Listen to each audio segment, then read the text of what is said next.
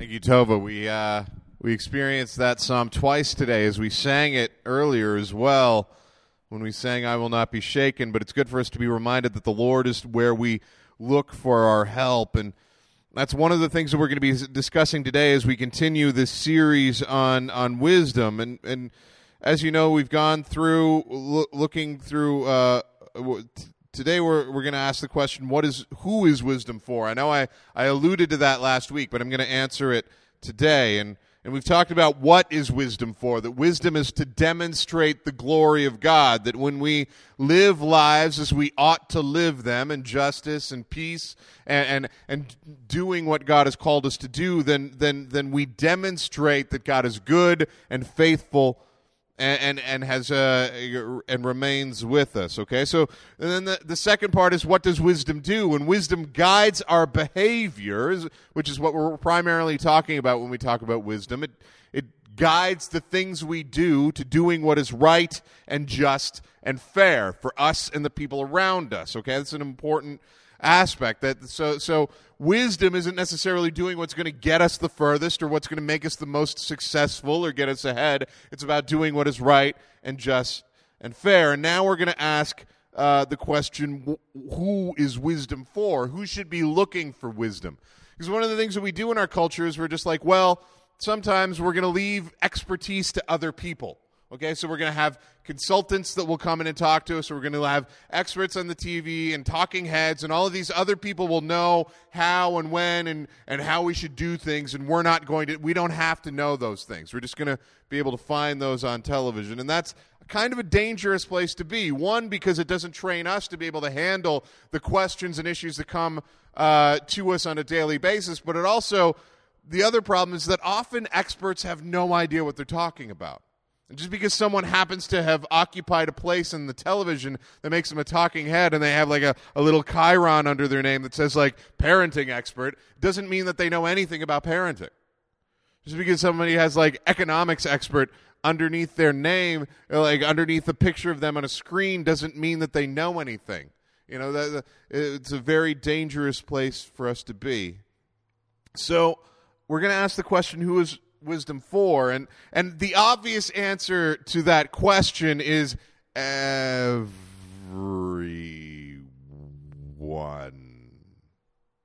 It's the second week in a row I told that joke. It got the exact same response last week, but I did it anyway because I like it, and sometimes I do stuff for me. So I'm sorry about that, but I did.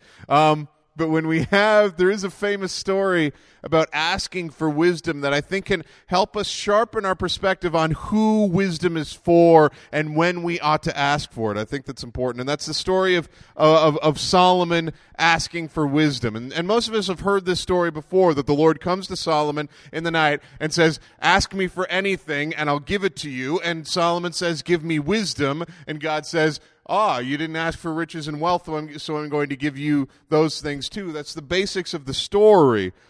But the context of the story helps us flesh out a little bit more what was going on and how deep that asking for wisdom is and how much that can affect what we ought to do as well.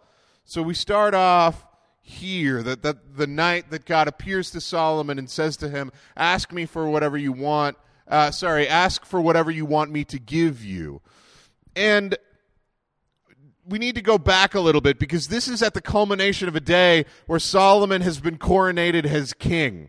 So there's been this major celebration, and there's been sacrifices and a giant party of people all over Israel gathering to acclaim Solomon as king. There's no temple at the time, so they gather at a place, they make sacrifices, Solomon gives a speech, and it's a giant party, and everyone agrees that Solomon is going to be the king. People have been telling him how awesome he is. People have been making great wishes for him all day. There's been lots of food. There's been lots of drink. There's been lots of people. And at this point in time, Solomon is finally at the end of all of the partying, after everybody is gone, just by himself. And at this quiet moment, God reaches into him and says, okay, now ask me for whatever you want.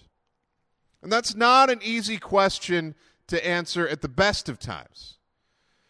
I mean, we can all imagine that there's a whole bunch of things that come to mind when we're asked, ask me for whatever you want me to give you. But it would, I think it would be difficult if I was asked that question when I actually tried to make a list of like what I would ask for to narrow that down to something manageable. I don't know what health, I guess, but also like I want my children to do well, and I want things to be easy, and I would like there's things that I would like, but are those things worthwhile asking for? This is an intimidating question to ask, and not only for Solomon, but after Solomon has already had all the acclaim that he can take in a full day, he's just been coronated king, he's been given everything that he's ever asked for, and now God says, now what do you want? And it's an interesting question to ask, and even more so, it's helpful for us to go back. It's helpful for us to go back and understand a little bit more about what the situation that brought Solomon in to be king.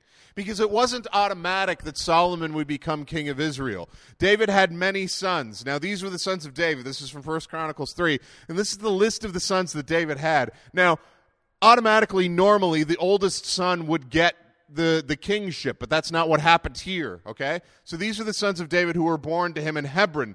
The firstborn was Amnon by Ahinoam the Jezreelitess. The second was Daniel by Abigail the Carmelitess. The third was Absalom, son of Maacah, the daughter of Talmai, king of Geshur. The fourth was Adonijah, the son of Haggith. The fifth was Shephatiah, by Abital. The sixth was Ithream by his wife Eglah. 6 were born to him in Hebron, and there he reigned 7 years and 6 months. And in Jerusalem he reigned 33 years. These were born to him in Jerusalem: Shemaiah, Shobab, Nathan, and Solomon. 4 by Bathsheba, the daughter of Amiel. And Ibhar, Elishama, Elphalet, Noga, Nepheg, and Japhia, Elishama, Elida, and Eliphalet. 9, these were the sons of David, besides the sons of concubines, and Tamar was their sister, okay? So the most obvious person, David got around, the most obvious person to be the king following David would have been Amnon. But Amnon, unfortunately, assaulted Tamar, his sister, was killed by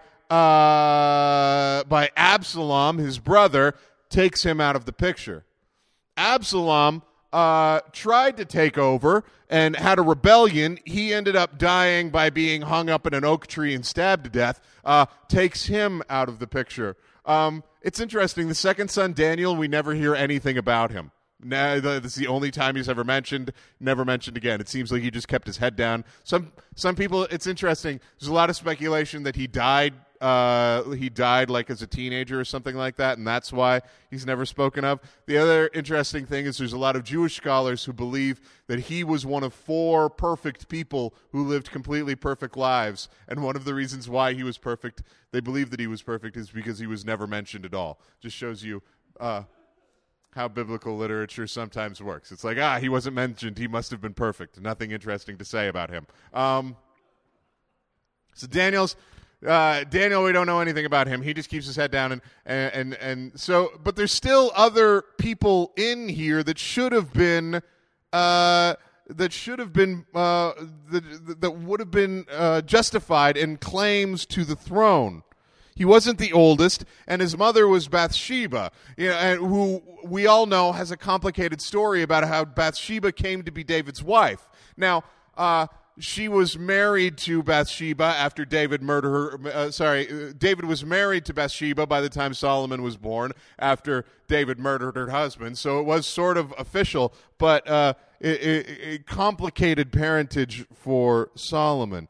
And really the only claim that Solomon had to the throne was that David had made a promise to Bathsheba, his mother, that her oldest son would be the king. That was his only claim to the throne, was that David wanted him. And so that's the history. And now immediately before Solomon is named king, David's on his last legs. He's an old man. His health is starting to go. He can't really get out of bed. One of his issues is that he couldn't stay warm. He was constantly cold. And in the midst of this, Adonijah, son number 4, whose mother was Haggith, put himself forward and said, I will be king. So he got chariots and horses ready, with 50 men to run ahead of him. His father had never rebuked him by asking, "Why do you behave as you do?" He was also very handsome, and was born next after Absalom. This is an interesting commentary on David's parenting.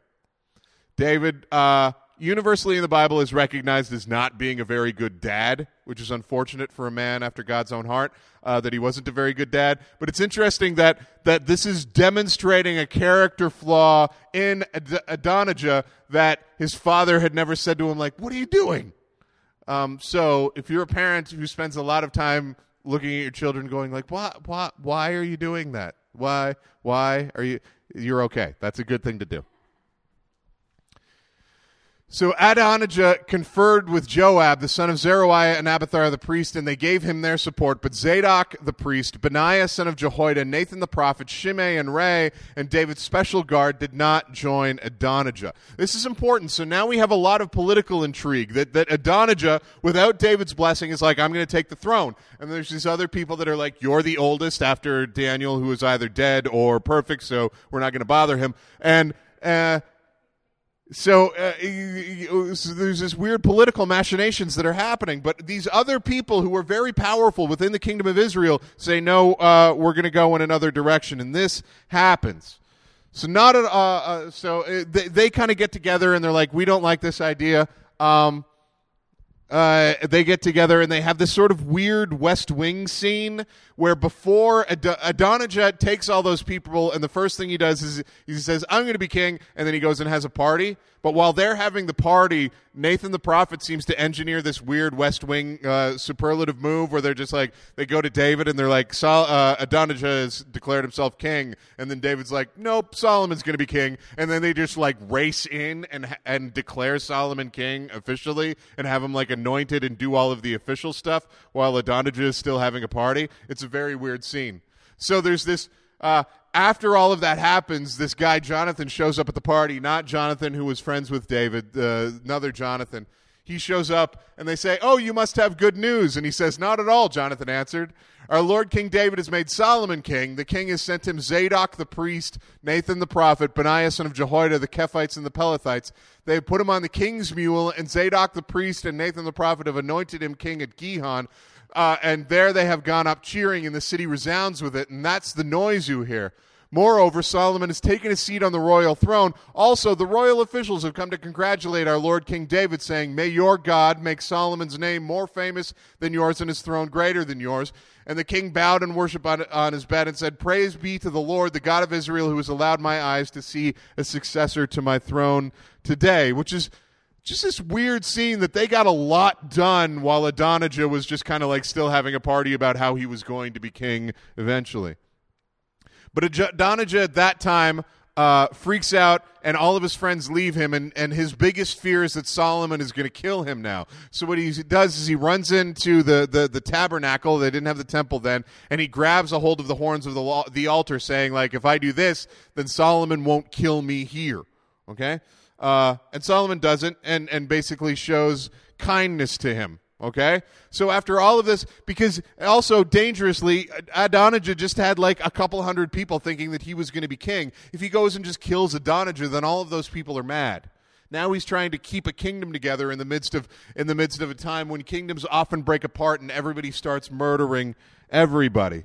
And it's in the context of that, of all of those weird conspiracies happening all around him, all of the people that want him dead, all of the people that want his job, a brother who is afraid that Solomon's going to kill him, all of these people who now are looking to him saying like, okay, you're in charge now, we're expecting things from you, you're the Lord's anointed, it's time for you to start leading. It's in the midst of that, in that quiet moment where God finally shows up to him and says, okay, now ask for whatever you want me to give you.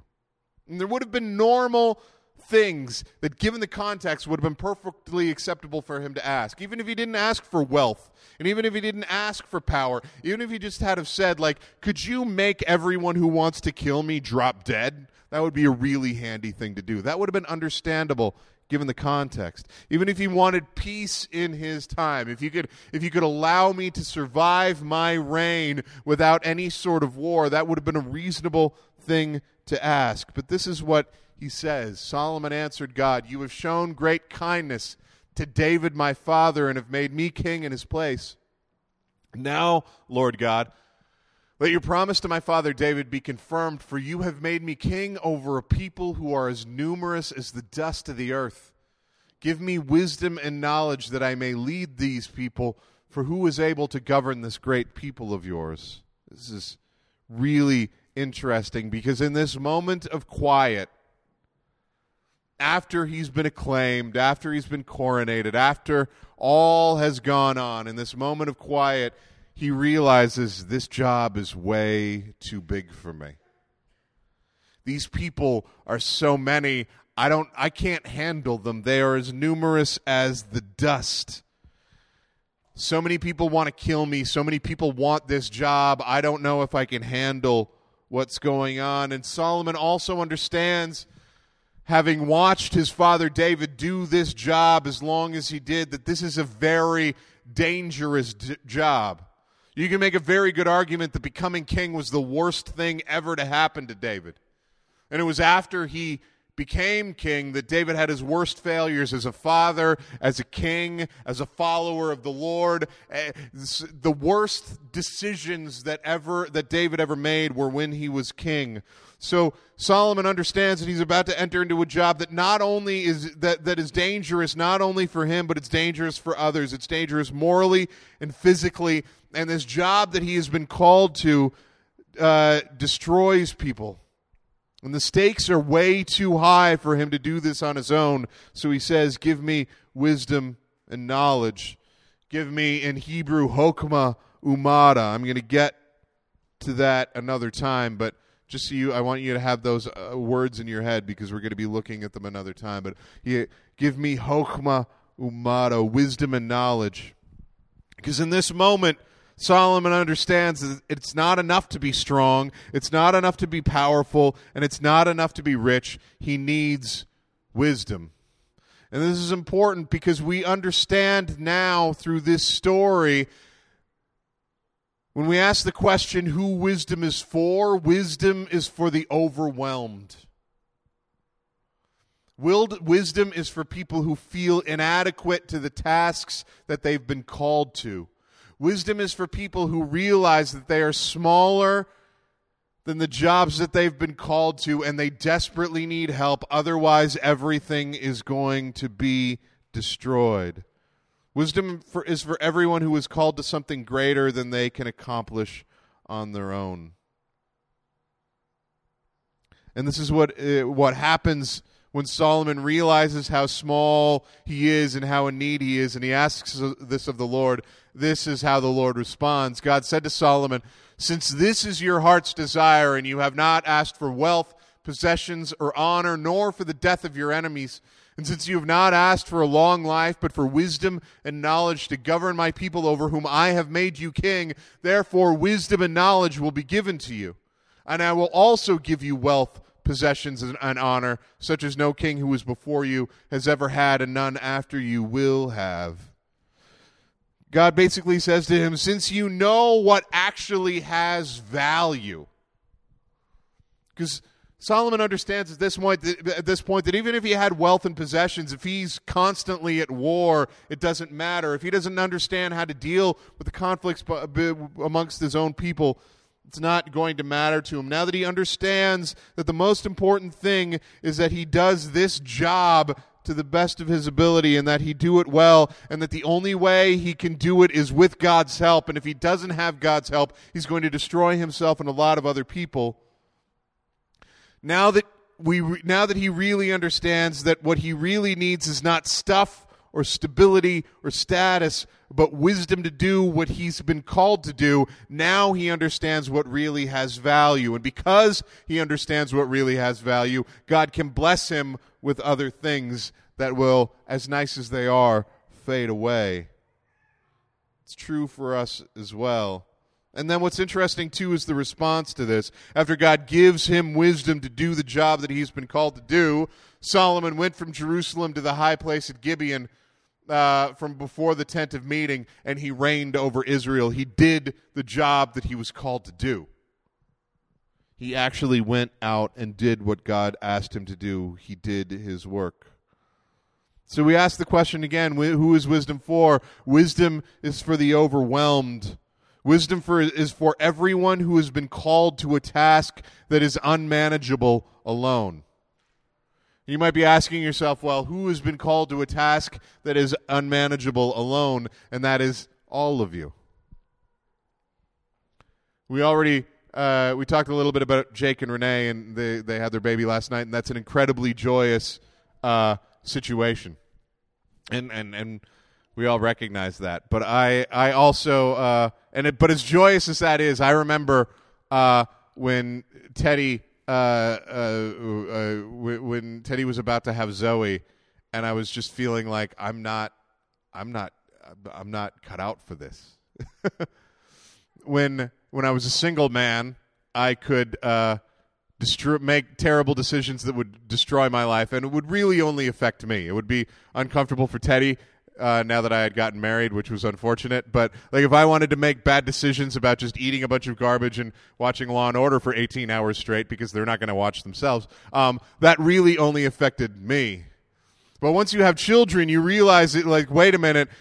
I'm making decisions that can have an impact on people for centuries because I'm bearing the impact of decisions that were made by my great-grandfather. Now I can, in turn, do this as well. So even the simple task of raising children becomes unmanageable by itself. I'm not equipped for this. And I remember talking to a friend of mine about this, Cal McFarland, when I was at Briarcrest, and he said, you realize that dumber men than you have become fathers, which I didn't quite believe, but it ended up being true. But what I needed at that moment, being overwhelmed by the sheer task of having another human being's life that I am responsible for, was to realize that I had been called to an unmanageable task. When I came to this church, lots of people said to me, that's a terrible idea. You should not do that. This is not, please don't be insulted by this. I love you guys, but people were like, this is an old church. They will chew you up and eat you out within a year. So far I've survived 4.5, so we're doing okay.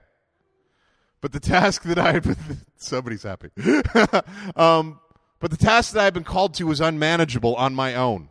And I'm not saying that every decision that I've been made has been gifted with divine wisdom. That's not true at all, and you all know that better than I do. But the reality is, any kind of task that we've been called to and that is worth doing is unmanageable alone. And we all need to ask for the wisdom of God to go through what we've been called to. James describes it this way when he begins to discuss in James chapter 1. And this is a passage that you're all familiar with, but it's fascinating for us to look at in this context. Consider it pure joy, my brothers and sisters, whenever you face trials of many kinds, because you know that the testing of your faith produces perseverance. Let perseverance finish its work so that you may be mature and complete, not lacking anything. If any of you lacks wisdom, you should ask God, who gives generously to all without finding fault, and it will be given to you. We need wisdom to go through the trials that we are going to face in order to mature us. That's the reality of it. And if we're going to be the people that God has called us to be, if we're going to go through whatever it is that you've been called to endure today, we need wisdom. And we need wisdom when we're being pushed and stretched and moved by God to be what God has called us to be. And that is going to be, by its nature, uncomfortable. Solomon, when he asked for wisdom, was uncomfortable. As much as he had just been made king, he was uncomfortable because these people are as numerous as the dust. The problems that I'm facing are as numerous as the dust. I can't handle that. But the challenge for us is to rely on the wisdom of God to do what is right and just and fair, even when it's hard. And this wisdom that we've been given to do what is right and just and fair, even when it's hard, demonstrates the goodness of God and his faithfulness to the world. So this becomes the challenge for us. When we ask the question, what is wisdom for? It's for everyone who is overwhelmed by the life that they've been called to. But the reality is, when we've been called to this life that we're overwhelmed by, we've been called to that for our own good. And we've been called to it equipped by the wisdom of God to carry us through that. And as we engage in that life together, we demonstrate God's glory and His goodness and His faithfulness to the world. Let's pray together. God,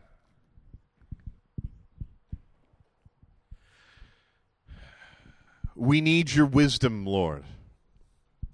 And where we have gotten arrogant and acted as if we did not, we repent of that. And we ask your forgiveness, and we ask that you would remind us again how much we need you. And we also ask that as we go forward, that you would give us that wisdom that we need, that as we face issues as parents, as grandparents, as great-grandparents, as workers, as everything that we do, that we would rely on you for your guidance and your goodness. That we would not feel intimidated by the lives that you've called us to, but we would recognize that with you we can accomplish anything. And that you are abundantly providing wisdom as we ask for it. So we ask that you would be with us this morning. Give us your grace, give us your peace, and give us your wisdom. We ask this in your name. Amen.